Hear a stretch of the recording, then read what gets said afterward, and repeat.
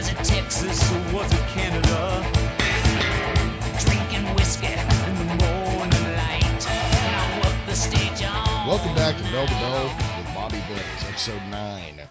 I am your host, Jeremy No Gimmicks Needed Vilmer, and we are coming at you live tonight from the Knoxville Civic Coliseum. Now the star of the show, Bobby Blaze. What's happening, Bobby? Hey, brother, thanks for having me back. I know it's my show, but you know what? Here's the deal, brother. No gimmicks needed. We're in Knoxville, Tennessee, Knoxville Civic Coliseum. You and I, no gimmicks needed. Chris Candido is what's going to be happening on this show. We're going to be bringing you from episode 9, Chris Candido Remembered. And I'm so glad that all you wrestling fans and all you fans have joined us on a Bell to Bell with Bobby Blaze podcast. I'm doing great, Jeremy, and what a great gimmick that is. No gimmicks needed. What a gimmick. Exactly. Thanks. I'm glad to be back and welcome all the fans to our podcast. Yes, thank you everybody for joining us. Hopefully you didn't have to drive too far to get to the Civic Coliseum, a place that smells faintly of old cigarettes, stale beer, and mouse farts. Yeah, ain't that a shoot? That's for sure. They got I think the beer is so stale there, it's unreal. But you know what? For a big double dunk cup, it's like $1 in the back, and after your match, you can have a couple and see some of the best matches you've ever seen in your life, and you got some of the best talent in the world of professional wrestling come through those doors at the back of the Civic Coliseum here in Knoxville. And the fans in Knoxville, Tennessee are great, man, let me tell you. And so I'm really psyched to be coming to you from Knoxville, Tennessee tonight at the Civic Coliseum. And, of course, we're doing our special on Chris Candido Remembered. And so, Mr. No Gimmicks Needed, man, you couldn't sum it up better. Stale cigarettes, fucking stale beer, or I should have said cigarette smoke linger in the air, because back then it wasn't politically correct. It was okay to have a smoke if you wanted to. You might even smell some of the other stuff going around in the back, if you know what I mean. Pass the joint from the left. I don't know what you're talking about. I ain't seen nothing. I don't know nothing. I'm just saying this. I'm so stoked to be here. It sounds like it, too. Your energy is up. You sound like you're really excited. And I am glad to announce that there has been a slight thawing in the fatwa from Canada against me, so I can be out in public again, at least for the time being. Also, given today's topic, I thought it'd be best to not pretend to be somebody else for a while. Right. Yeah. So, Bobby, before we talk about Chris Candido, let's talk a little bit about the Knoxville Coliseum before we give our shout-outs and get into the topic. You must have a favorite match that you were in or saw or something that happened to you at the Knoxville Coliseum. Tell us about that. Yeah, a couple of things that come to mind right away. I saw some, as one of the boys from the back, from behind the big black curtain there at Knoxville Civic Coliseum, I saw some great matches. I saw some great talent coming in and out of there working for Smoky Mountain Professional Wrestling. And the two things that stand out really, and I'm not putting myself over by saying some of the best matches I ever had were against some different people, Chris Candido included. Excuse me, God damn it. But anyway, I'm going to mention another match here in a minute. But the two things that really do stand out, other than the match I'm going to mention, is I got to spend an hour with Terry Funk in the back. He was in the territory. He was wrestling Bullet Bob Armstrong. It was a really good match. I had a run-in with it. It was a night Terry Funk. He threw a bunch of damn chairs. He buried Bob Armstrong in the middle of the ring, Bullet Bob, with all these fucking chairs, and done a moonsault. And a man was hitting 40 then, you know what I'm saying?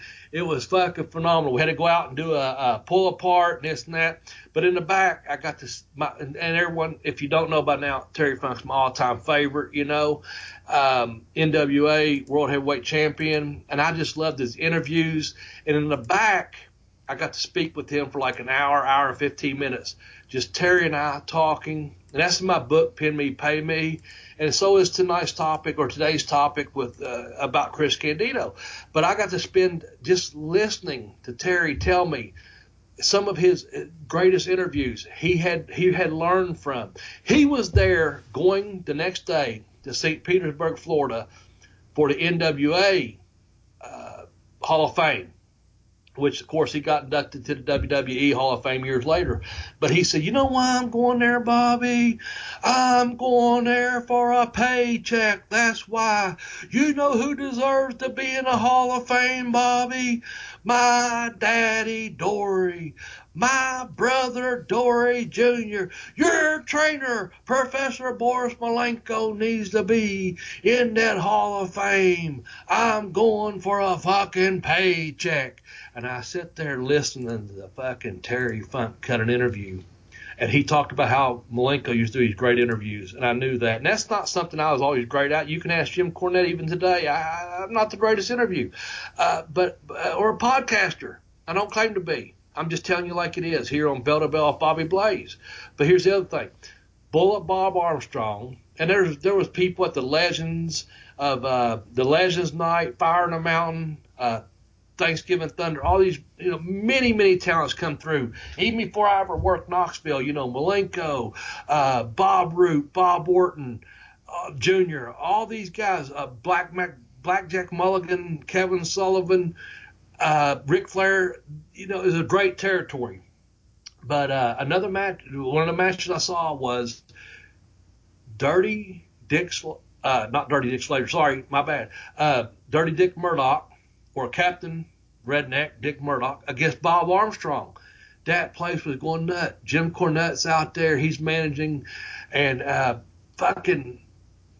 they did like a week. We done all these different towns, and Knoxville was one of our main towns.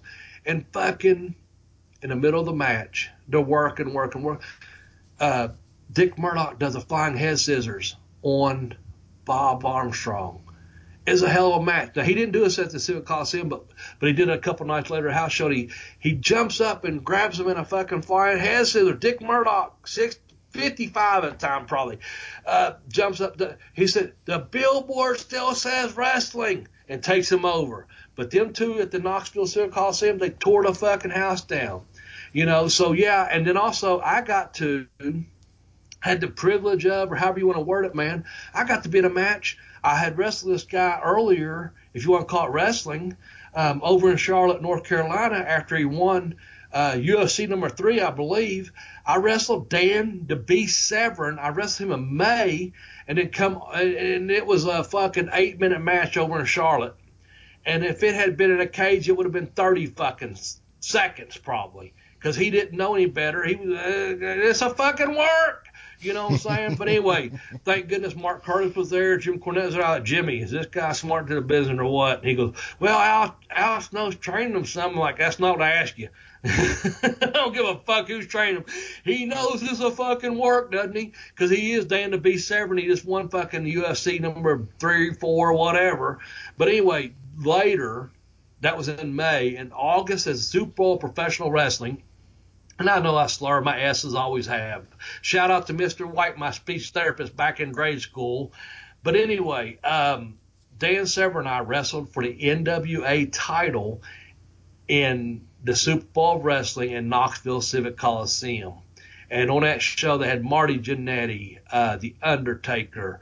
They had Buddy Landel wrestled, Shawn Michaels, The Rock and Roll Express, and PG-13, Brad Armstrong against Billy Jack Haynes. I mean, it was it was the Super Bowl professional wrestling at that time.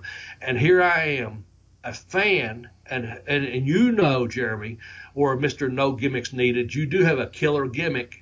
You have that NWA title, that belt, and I'm wrestling Dan Severn, who was the NWA champion. And I know it was a little bit different prestige at that point than it was when you're Dory Funk Jr.'s, your Harley Races, your Terry Funks, your Ric Flairs, and those people held that title. But to me, that was that was the real heavyweight title, because that was a fan. I love the AWA, I love the WWF, WWF probably more than anything. The NWA meant more to me. And here I am in Knoxville, right here where we're at right now at the Civic Coliseum, and I'll be wrestling against Dan the Beast Severn. And I'm like, holy fuck. And I'm like, you know what? I hope this guy understands. Business only. Business only. And we fucking had a hell of a match. It was a good match, so good, so much so that when I walked through the curtain, Buddy Landel was there. He was watching the monitor. Jim Cornette was there, who I love dearly with my heart. Total respect. Rest in peace, Buddy. Fuck you, Buddy. You can read all about that and fucking pin me, pay me. You can read about it and fucking, I kicked that on too, my tribute to Buddy. Buddy and I had our ups and downs, but I have nothing but respect for Buddy. But here's the bottom line. I walked through that curtain that night, and Buddy said, Bobby, You need to send that. Get that on tape, send it to Japan. That was a hell of a match. Here's a guy I worked with for 6 or 8 months previously. And here's Cornette, my manager, and Booker, and they're like shaking their head like, that was a good match. And I guess Dan to be Severn, and we fucking tore it down. It was only like 5 or 6 minute match, but you know what? It looked so good. It felt so good. The flow was so good. Yeah. It's all good. Well, that match is actually, you can find it on YouTube if you look. And it does. Now, you guys kind of wrestled in a different style. It almost looked like you're trying to blend MMA and pro wrestling at that point. Yes. Lots of shin kicks and leg kicks and things. I mean, you could definitely see that there was an attempt to play with the standard wrestling style at that point. Well, here's the thing about that. I was in Johnson City, Tennessee, just a few miles over here from Knoxville. Jimmy Cornette and I, we done WrestleCade a few years back, and we always do these fan fest, and I'm always happy to see Jimmy. We have those bathroom stories, and this is one of them. And this is them pin me, pay me. I'm standing at a urinal in Johnson City, Tennessee, ready to fucking piss, and a door swings open. This is the back of the arena. Aerosmith shot Loving an Elevator there. It is a big deal back in the day for you young folks. But anyway, I'm standing there, I'm pissing, and if you're a man, and I don't know about you women, but if you're a man and you try to stop your piss midstream, you know how hard it is. I'm standing there pissing, and Cornette says, "Hey, Bobby, you got a minute?" And I'm like, I'm pissing. I'm like, yeah, this is unusual. I'm like, yeah. And he goes, "Hey, man, good news." And I'm like, pissing. And I'm like, he goes, "Yeah, I got you booked next month against Dan Severn." And I fucking stopped pissing midstream. And I'm like, "What? Do I owe you money? Are you mad at me? Are you firing me? What?" And I fucking go over and I wash my hands. My piss, I'm like, I stopped. That's dead. That's dead and stinking like Abraham Lincoln. I'm done. I wash my hands like, "Jimmy, what? And he's like, yeah. Listen, got Dan Severn booked next month over in Charlotte, you and him." And I'm like, oh, my God. As we talk, and I'm like, he understands the business. I know Al Snow's been trying, whatever, not to be redundant. I finished washing my hands. I'm big on that. He tells me the deal. My whole deal is like this. He understands the fucking work. It's business only. And I shook his fucking hand. He said, "It'd be good. It'd be good for business." He tells me, though, during that conversation, I'm the only one on his roster that can wrestle Dan to be Severn, because he knows I've been trained by the Malenkos. I wrestled at the YMCA back in the day. I wrestled in junior high, wrestled the YMCA back in the day. That shit doesn't mean anything. You're in fucking junior high. Dan Severn wrestled through college. Dan Severn is an all fucking American Ohio. He's an Michigan, Michigan. All American at Arizona State. He's an Olympic alternative back when we boycotted the Olympics way back when. Go back and do your fucking homework. I'm not fucking fact checking you. Just checked his name. But the bottom line was this. I said, as long as he understands it's a fucking work, it's a business, And so the first time is for 8 minutes. For 7 minutes and 30 seconds of that match, I'm keeping him off me because he still thinks he's in a fucking cage over in fucking Charlotte. And I'm like, nah, now I got to get the fuck away from this guy. But anyway, the Knoxville match at the Civic Coliseum here, it turned out to be a really, really good match. But the bottom line was this. He understood at that point several months later. And I told him, I said, here's the deal. Dude, if you let me counter and reverse and just work with me, folks, if you don't know by now, to quote Jimmy Cornette, quoting Dutch Mantel, the toothpaste is out of the tube. You can't put it back. As much as I hate the word sports entertainment, it's fucking professional wrestling. It's pro wrestling, whether you buy a ticket at the high school football game or the movie. It's you're buying it for entertainment. So you go to it. And I said to Dan, I said, let me counter this time. He was already countering my counters back in Charlotte. And I said, I worked this territory for almost 3 years. I said, I've been on TV for almost 3 years. I've been the junior champion. I've been the heavyweight champion. Work with me. And it doesn't have to go as long, but we can work and treat it like a shoot. And we had a gentleman's agreement. And I was so afraid because the first finish was a Japanese armbar, which now is nothing, but back in the day it was a tap out. Yep. And back in the day, the Fujiwara armbar, which very few people knew, and I happened to know it because I had trained at Malenko's, and a guy named, an old crusty old bastard named Carl Gotch used to teach him, and Sammy Masama, who was his son-in-law, used to teach shoot fighting on Sundays back in the day. And I'm not a shoot fighter. I'm not MMA. I'm not all that. I'm fucking here to work. I'm entertain you. You're not in a fucking, if I walk in, you start talking about this and that, I'm like, you know what? I'm in the wrong fucking locker room. I'm here to get you over, Jack, or get over, one or the other. Pin me, pay me, motherfucker. Because I'm going. You know what I'm saying? So anyway, but I knew I knew holds. Let's just say that. So the second time was going to be the Fujiwara armbar. So I clothesline, and I hate fucking clotheslines, and I think our main man Tex out there put a thing about the lariat, staying the lariat hand. We talked about that before. He took your fucking head off. I try to take, there's kicks you mentioned, there's this and that, there's submissions. When I clothesline Severn, I try to take his fucking head off. There's no holding back. But he reversed a clothesline into a Fujiwara armbar. I was so worried about him ripping my fucking arm out of the socket, taking it out of the socket, jerking it off, and beat me over the head with it. You remember that Flintstones fucking opening where they fucking throw that big brontosaurus fucking rib on the side of the fucking car that turns over? Yes, when I do. Fred orders? There you go. There's your pop cultural throwback. I thought Dan Severn was going to rip my fucking arm off my fucking body and beat me over the head at it and make me submit because I fucking rolled over dead as a fucking doorknob with like a zombie fucking apocalypse, my arm shooting blood out of it, whatever. Do your best fucking George Romero or Quentin Tarantino getting an ear cut off, whatever. I pictured him ripping my fucking arm off, boom, and then beat me with it, and I'm dead. But I threw that fucking clothesline as hard as, and I was kicking. I wasn't holding back on those kicks, folks. I threw that clothesline with my left arm, which I always threw a left. For some reason, I used to be able to punch really good with my right, but for whatever, I know the reason. Because I was training Malenko's, and Joe Malenko stopped me one day in a ring. Jody, my friend Rico and myself, we were training, and Larry, Professor Boris Malenko, asked me to stay. I already knew that. I didn't know the deal, but Rico and Larry did, and so did Dean.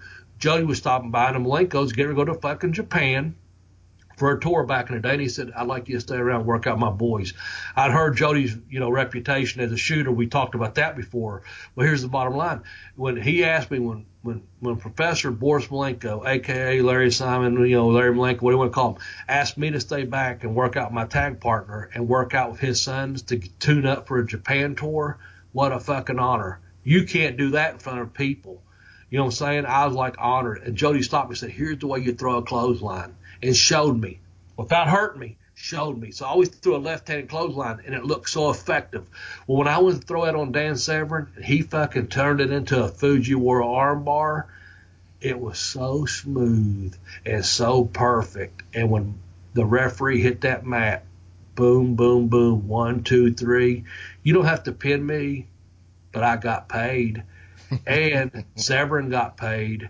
And thankfully, he understood at that point, 4 or 5 months into the business, this is the work. The better I make this guy look, when I do beat him, the better I'll be. And it didn't hurt his credibility in MMA, or pro wrestling or anything else, obviously. And all due respect with Dan Severn, I've trained with him. I've went to the gym with him.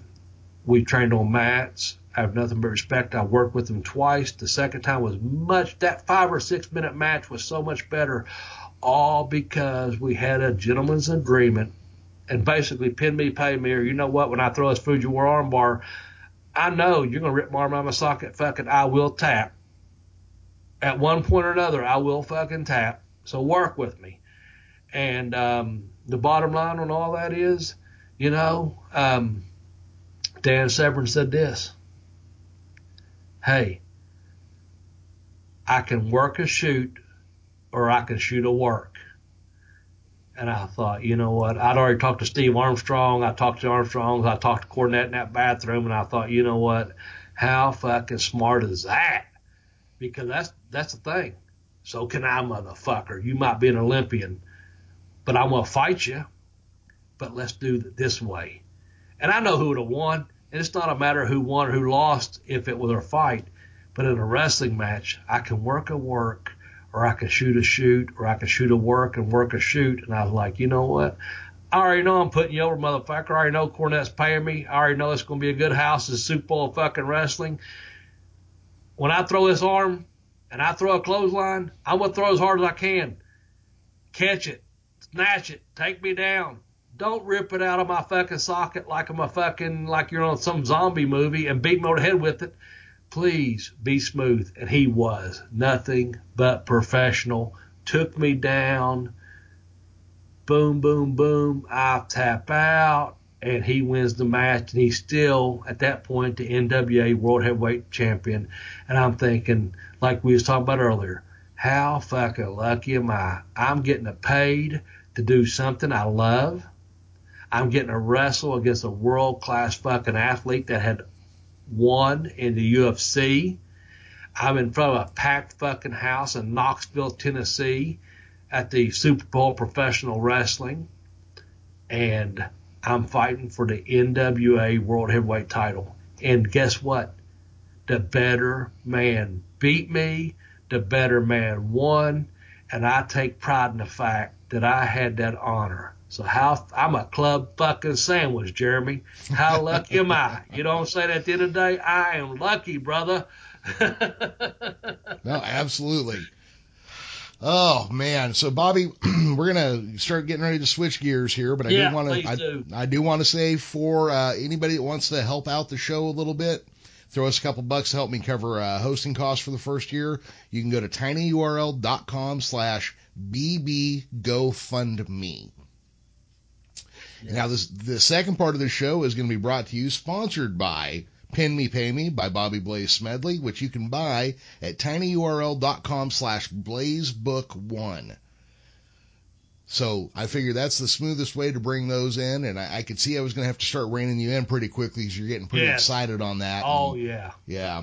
So we're gonna go ahead. Oh, before we go to our topic though, I do want to give a quick shout out to Andy Toth, I assume, who gave us the idea for this week's show. Was actually giving us a couple ideas for a couple different shows that we're working on.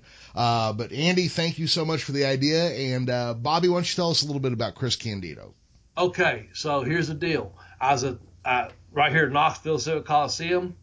Jim Cornette already told me, hey, I've got some young guy I'm going to bring in for you.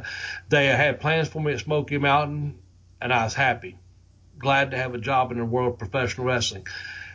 About 2 or 3 weeks before we started our program, I'm in the back, and Chris comes up to me, introduced himself like a true fucking professional, shakes my hand, and says, hey, I'm Chris Candido, blah, blah, blah. And I understand, I'm coming in. He was finishing up. He was from New Jersey, had that accent, had that attitude, great body, great interview, which we'll eventually learn about, and great talker, which we'll learn about.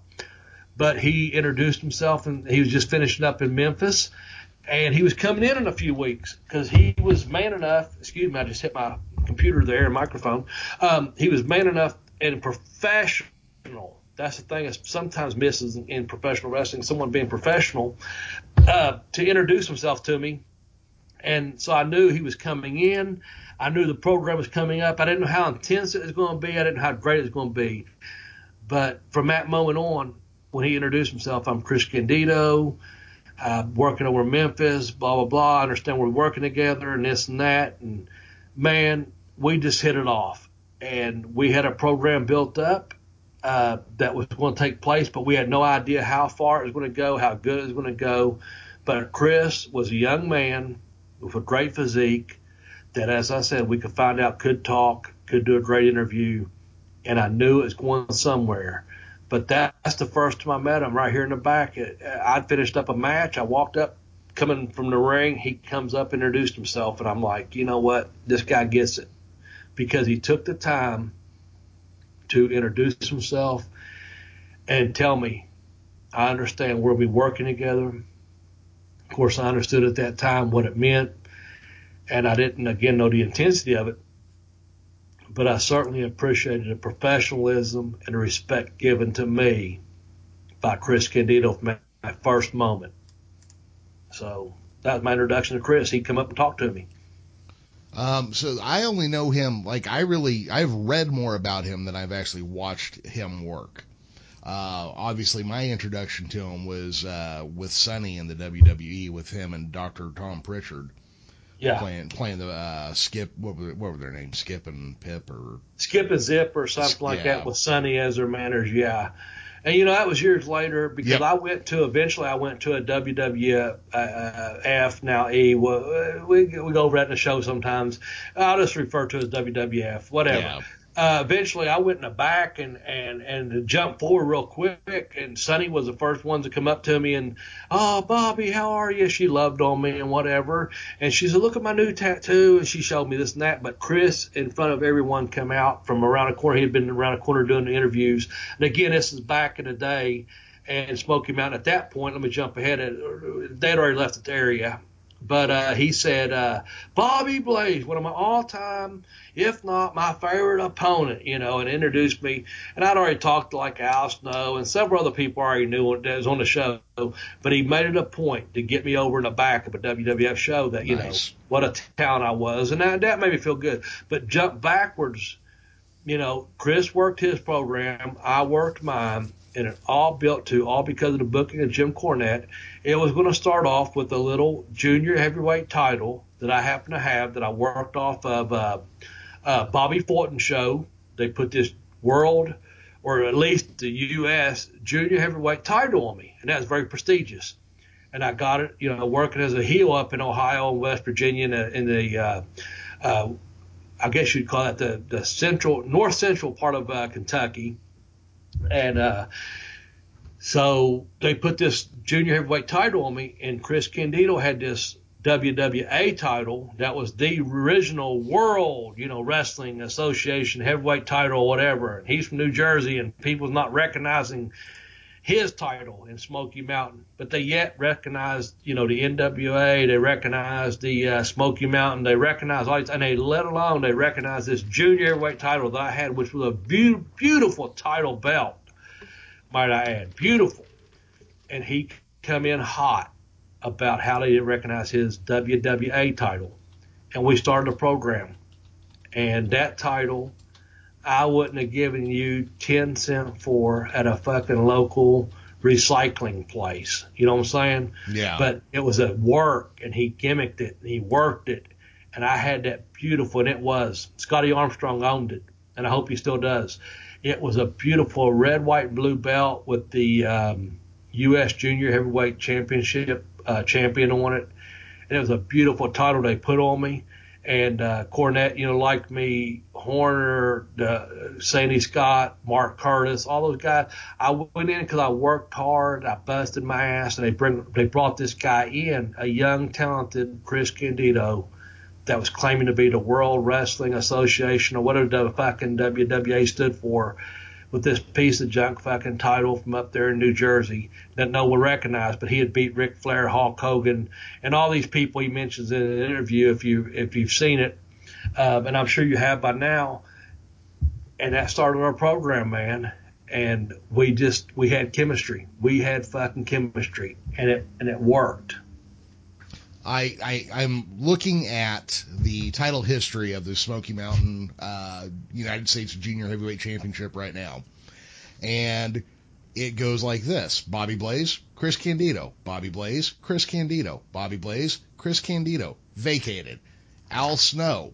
With a note right here saying that this may have been a fictitious title change, with Snow defeating Bobby Blaze. Next champion, Bobby Blaze. Then it's vacated. So you have worn that belt more times than you've probably actually worn a belt in your life. That's safe to say, because I don't fucking, I got a black belt. What are y'all going to say? JC Penney, $3.99. Mm-hmm. I'm not fucking missing my age. Yeah, I am the last junior heavyweight title holder in Smoky Mountain. I'm the last fucking TV champion in Smoky Mountain wrestling history or whatever. But here's the thing. You're right. I probably wore that junior heavyweight title more than I fucking wore a fucking belt. And that's because of good booking, of good insight, of understanding that, it's a fucking work. I'm putting you over, you put me over. I'm putting you, and we're working a program. And a bottom line, as I mentioned earlier, whether you're buying a ticket to high school football or to a movie or to pro wrestling, you're buying a ticket to be entertained. And Chris Candido and I went out and we worked our fucking ass off every night over that title back and forth. And so let's get into this. Chris Candido, he comes down, he leaves his home in New Jersey. He comes down with his girlfriend at the time, Tammy, and he starts working for Smoky Mountain, and he's got this title. And we just had this chemistry. It goes back and forth. And we worked TVs. We wrestled on house shows. And we'd go out there every night pushing each other as much as we could because we were young, we were hungry, we were both athletic. I was probably a better athlete. I'm not going to lie about that. I was probably a better wrestler. I'm not going to lie about that. But, why the fuck would us? My goddamn fucking podcast. I'll admit it. I'll pat myself on the back here, a.k.a. Barry Horowitz. Here's the thing. I fucking went out. I was a better athlete. I was a better wrestler. But you know what? Candido, he knew to be a worker. He knew to do the interviews. He knew how to get that over. And together with my athletic ability and his body and mine, and I was in good shape at that time, and our minds wanting to tear the fucking house down because we're young, hungry, and athletic and can wrestle. And none of that was ever a dig toward Chris. I don't mean that. I just know what an athlete I used to be. I know what a wrestler I used to be. We would go out there and tear the house down.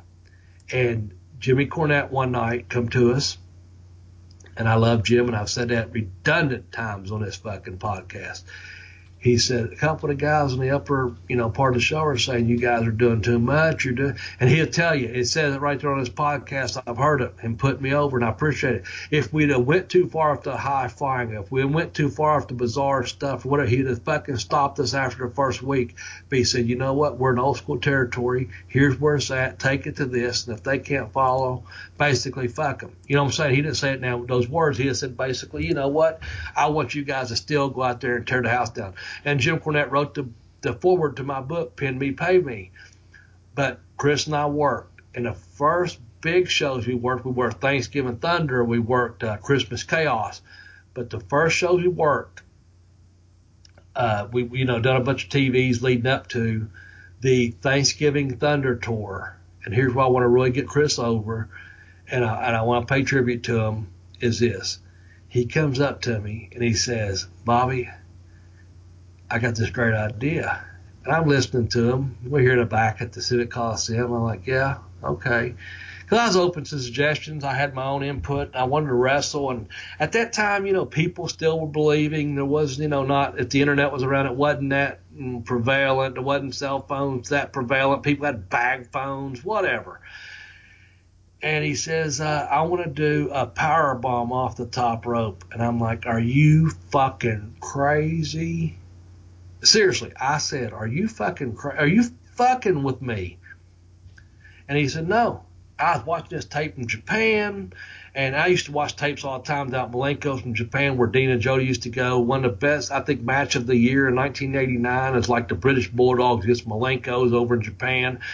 So I used to watch Terry Gordy and Steve Williams, and got fucking ripping people's heads off for All Japan and all that. So I was like, what the fuck are you? He said, yeah, this will work. And I'm like, okay. So tell me about it. And my question to him was, and he was a strong, cock-strong motherfucker. I said, you think you can rotate me enough? Because I knew he could powerbomb me. He said, yeah, I think so. So we're there in the hallway or the back, and he picks me up, and I get up on his shoulders, my crotch is in his face, whatever, and he's holding me there.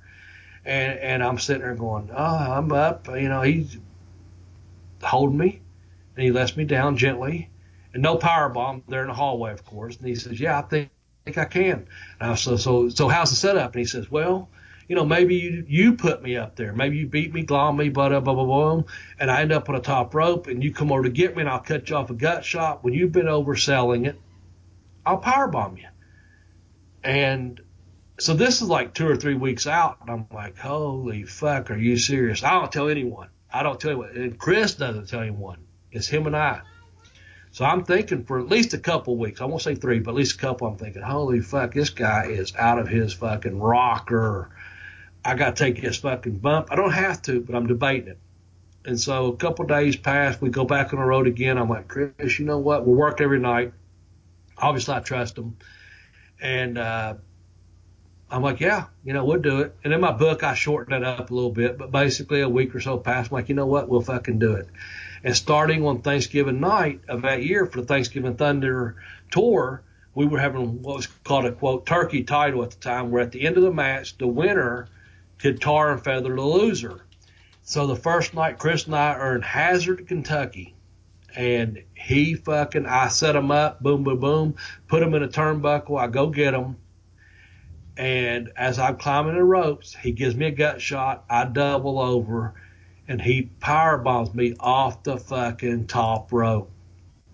Yeah, no one else in the U.S. had ever done it. No one else in the U.S. had ever seen it, as I found out before that. He power bombed me off the fucking top rope, and you talk about a fucking bump. I'm sitting there laying going, I have 2 thoughts in my head. One, am I alive? Because if I am, if it's the oblivion or fucking heaven or hell or whatever, I don't know where the fuck I'm at. And 2, which is more rational and more relevant, I'm thinking, I got to take this fucking bump 3 more nights in a row? Are you kidding me? But the first night, here we done, Mr. No Gimmicks Needed. This is what we done, sir. As he climbed eventually, it took him maybe 2 or 3 seconds, he went ahead and climbed back up on that top rope piece and positioned himself and this and that. And as he jumped down, I drop kicked him. I jumped out of a fucking power bomb off the top rope because I did have to shake it off legit. I jumped up, drop kicked him off the top rope, and knocked him out of the fucking air and went for the pin. Now, it got over. You're in Hazard, fucking Kentucky, which we had strong TV in it at the time. And you got 2 young up-and-comer fucking lions, and a pin, blah, blah, blah, do the fucking, turkey title, you fucking pour some, the syrup or the fucking, tar, and you feather them, and that's that. Whatever was set up for. And the place popped. We go in the back because he had seen that finish where the guy jumped up from the power bomb off the top rope from a Japanese tape. We go in the back, and Kevin Sullivan, who was there at the time, who I have the utmost respect for, who I just spoke to as late as Memorial Day weekend or whatever the fuck holiday it was back at the end of May at that Bobby Fulton retirement show, shout out. And Kevin's been at my house, and, he always treated me with respect and this and that, and I love Kevin, so all due respect to him, shout out. So Kevin comes up to us in the hallway at Hazard, Kentucky, and he says, guys, that was a great match. And this is Kevin Sullivan, who I have seen and respect and nothing but love for. He says, but here's the thing. He says, you jumped up after, I've never seen a fucking move like that. It's Kevin in his Boston accent still today. And he's like, you jumped up and kicked out of, or whatever, out of a fucking power bomb off the top rope. No one's even fucking seen that in the U.S. Are you fucking kidding me? What are you going to do next? You going to fucking cut his head off with a machete? And me and Chris are listening to him very intensely because, we have nothing but respect because he's a fucking veteran and he knows the business, what a great mind for the business. He goes, what are you going to fucking do next? Cut his head off with a machete? And we're looking at him like, what? And he goes, Bobby, or I think he said, Chris, actually, y'all plan on doing the next few nights? And Chris was like shaking his head, yes, sir. And he looked at me and goes, Bobby, here's what you do. Once he power bombs you off the top, die. Lay there like you're fucking dead. And I said something like, you know what? I fucking felt like I was. And he goes, good. Lay there. And he said, Chris, to you, when you go to pick him up, you sell it. Bobby, don't move. Chris, you're picking up dead weight. You try to pick him up. At the time, I like 220, pretty good shape, whatever. But, it's hard to pick up 225 for a deadlift or 315, 4, whatever. When you're picking up a human body, it's a whole lot different. Yep. Mr. No Gimmicks fucking needed. When you going to pick me up, I'm going to be dead weight. He grabbed me from trunks. I don't sell. He said, Chris, sell it. looked to the fans like, oh, fuck, I've hurt this guy. Sell it. You don't know what the fuck went wrong. Sell it. And that's the match. And we looked at him, yes, sir. And Kevin turned around and goes, now, excuse me now. I got to go get a fucking fight Brian Lee. He goes, I'm in an Asian spike match with Brian Lee. And he turned around and hustles out of there. And me and Chris turned back, well, we start cracking up because he's telling us about cutting our heads off machetes and then this and that. And he says, I got to go wrestle Brian Lee in an Asian spike match. He's going to the ring to fucking kill some guy. You know, here's Kevin Sullivan. He's going to kill some guy at 6 foot fucking 6, 280 fucking pounds. He's going to be in a fucking Asiatic spike match where they got a fucking 3 or 4 boxes in a ring, and when you find a fucking spike, you can fucking beat your opponent and kill him with it or whatever. And we're sitting, we just laugh at the irony of that, you know. But my point is, the next 3 nights when we done that spot, and I took that power bomb, that was it, and it got over so huge with Chris power bombing me off the top rope and me laying there being dead, which I damn near felt it, especially after end of 3 fucking nights. I was like, golly, I'm beat the fuck up. But it got over. And so with that said, let me just say this, you know, with Chris, I trusted him. He took care of me on that power bomb from the top rope. We both went ahead and done great business in Smoky Mountain Wrestling. He become one of the tag, you know, we exchanged that title, as you mentioned, that junior heavyweight title. He became one of the tag team champions eventually with Brian Lee, when I became eventually a Smoky Mountain heavyweight title against Jerry Lawler and Dirty White Boy and Billy Lindell, that whole tie-in. And you can read all about that and Pin Me, Pay Me, and you can see it on DVDs or on YouTube or whatever your fucking outlet is that you get off on. But that's the story, you know. And the thing is about Chris, I just want to say this. I remember being at home on a Sunday morning, maybe a Monday. I don't, you know, remember the exact. I think it was a Sunday. I was still wrestling at the time, and I read about his death, and I wrote this gimmick, and I just started writing stuff. And I'm a writer, man, by heart. Maybe you think, well, he says all these and this and that, and he talks like a fucking hillbilly and this and that. You know what? I do. I talk like I do. I am like I am. And like I said, I mentioned earlier, Jim Cornette, even here recently on one of his podcasts, he's put me over huge. It's on YouTube. It's on Jim Cornette's podcast. Put me over huge. Why the fuck would he put a title on me if he didn't believe in me, rather? He put a junior title on me. He put a Smoky Mountain heavyweight title on me. Nothing but love and respect for Jimmy. And he'll tell you, I'm not the best fucking interview. I'm not even the best fucking podcaster. No gimmicks needed. Mr. Jeremy over there at the fucking Geekish Cast, he's a fucking podcaster. But Yeah. you listen to Bell to Bell, Bobby Blaze, and you follow us, and you have a good time. But here's the thing. I know how to write something and put it in words. It may not come out that way if this old Southern accent, Bobby over there in Ashland, Kentucky. Well, you know what? Here from the Knoxville Civic Coliseum, let me just finish up, Jeremy, because I know I just want to read one thing.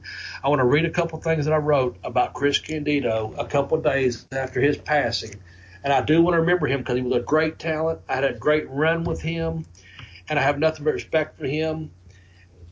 Chris Candido we're mentioning. And in my book, Pin Me, Pay Me, a memoir, Have Boots Will Travel, you can get on Amazon. Please, Jeremy, what's the tiny URL? Just give it out to me one time, please. tinyurl.com/blazebook1.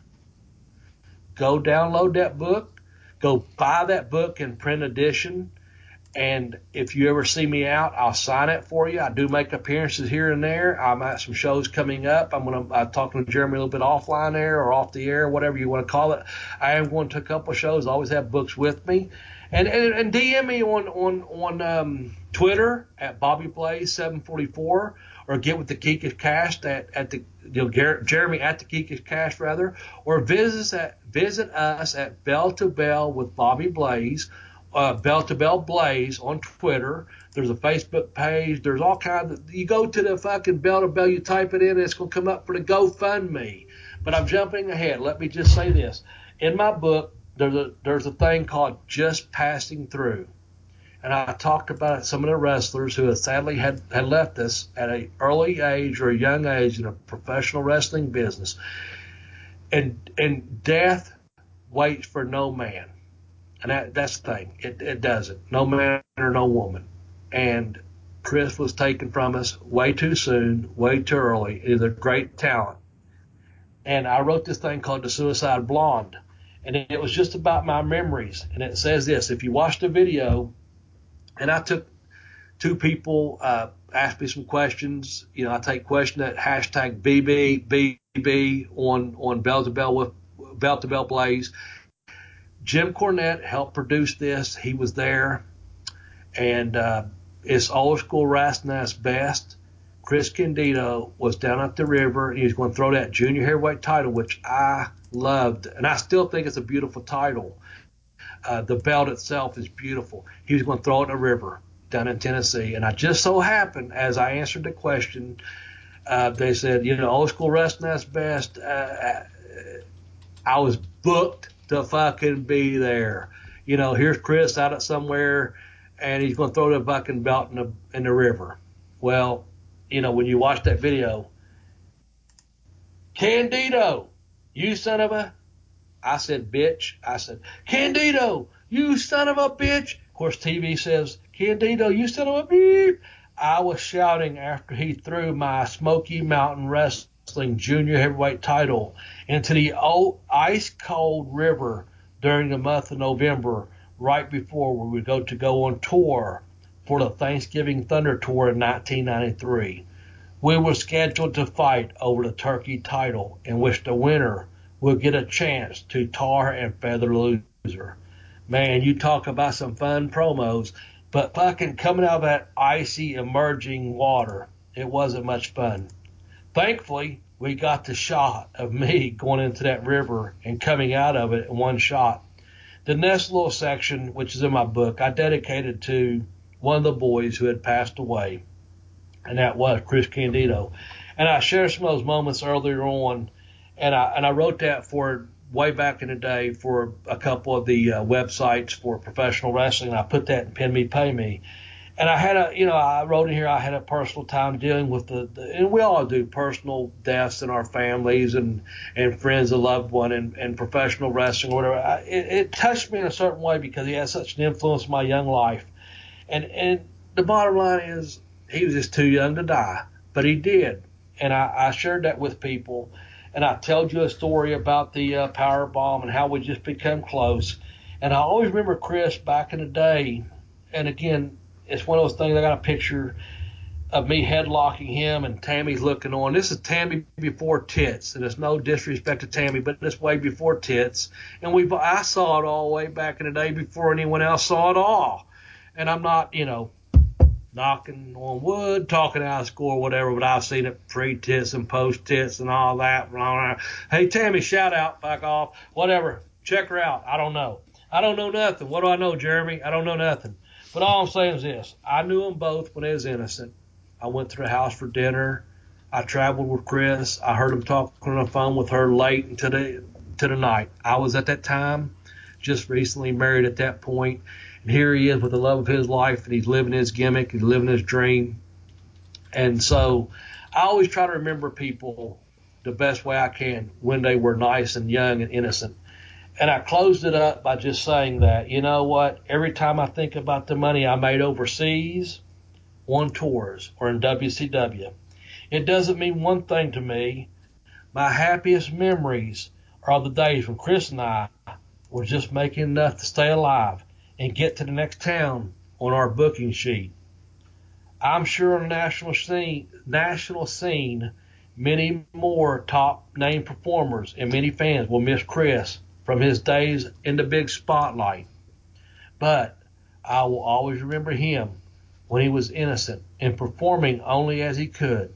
He was a great worker and will always have my respect for his contributions to our industry, our business. He was the innovator. He was a hard worker. He was a true wrestling great in my eyes. And that's my remembrance of Chris Candido. And as you can hear in the background, there's Medusa's Monsters truck firing up outside of my fucking door.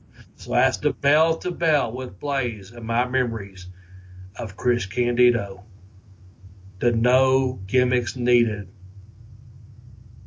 one of the best wrestlers in my eyes that I got to perform with in that ring. And that's my story, and I'm fucking sticking to it, whether you like it or whether you don't. Tell them, Jeremy. Tell them, Mr. No Gimmicks Needed, what do I need to fucking do? Tell them, because that's me. I'm done. I'm peace, brother. I'm at peace with it all. Here's what we're going to do. I'm going to request that everybody who's already listening to us, wherever you're listening to us at, please go rate and review us. We might be able to even talk Bobby into giving you a shirt or something if you email us and let us know. I'm not going to say we're going to do that, but it's an idea I'm kicking around. If this is your first time, remember to follow us on iTunes or whatever format that you follow your podcasts on.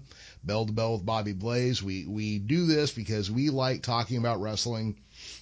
We have the advantage of having one of the pros on the show who has great stories. We've got some great fan interaction. If you've got something you want us to talk about, just let us know. You can tweet to us. Probably the simplest way would be just to use our at Blaze Bell to Bell. At Bell to Bell Blaze on Twitter. That way both Bobby and I will see it, and one of us will give the other one a heads up. In the meantime, though, everybody just check us out. Let us know what you're liking about us, what you're not liking. Go buy Bobby's book on Amazon. You got a choice of Pin Me, Pay Me, or I Kicked Out on 2, The Education of a Wrestler. Bobby, we ran over time, so I'm just going to wrap up and say that, for Bobby Blaze and for myself, Jeremy Vilmer, bye-bye, everybody. Shall we gather at the river? Oh, I told all you idiots when I won this championship, but I was going to take it and throw it right in the lake, right where it belongs. Because I was shocked, amazed, and disgusted when Smoky Mountain Wrestling refused to recognize my WWA World Heavyweight Championship, but yet agreed to recognize this ugly piece of garbage, the U.S. Junior Heavyweight Championship belt. So now I got it in my possession. And I've beat everybody in professional wrestling: Ric Flair, Hulk Hogan, Jushin Liger, J.R. Benson. I've beat them all. So now I'm going to take this championship belt along with every other belt that I'm going to win and throw it right in this disgusting river. That's not like New Jersey, where we have beautiful things like hypodermic needles and medical waste in our rivers. And then there'll be no other title left to recognize in the world of professional wrestling but my WWA Heavyweight Championship of the world. And I told that coward Bobby Blaze that he can come here today and watch as this piece of garbage sinks to the bottom of this river. And he didn't have enough guts to even show up. So, Bobby, hope you're sitting there home watching this. Everybody, this belt is going to sink to the bottom of this disgusting, muddy river right now. Candido, don't! What the hell? Stop it, guys! Come on! He did that here!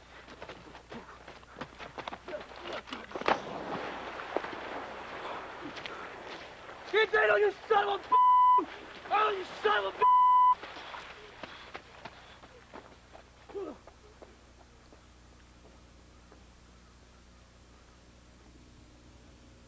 What happened to me a few days ago in that river right there was the most embarrassing, humiliating thing that's ever happened to me in my professional wrestling career.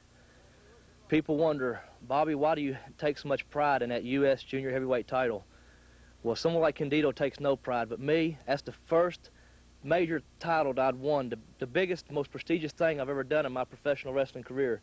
And it sickens me to no end. It makes my stomach hurt to see Chris Candido walking around with a belt that has no value to him whatsoever. Embarrassing, humiliating.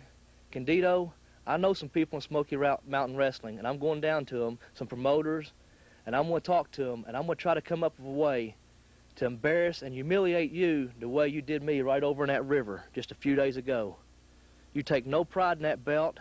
I got here just in time last week, a couple days ago, Candido. You was in the process of dumping that title, the one I take so much pride in that river. I don't understand that. It makes me sick. It makes me sick. And the way you embarrassed me and humiliated me, like I said, I'm going to go to the promoters and I'm going to find a way to embarrass you, Candido, more so than you embarrassed me in that river right there.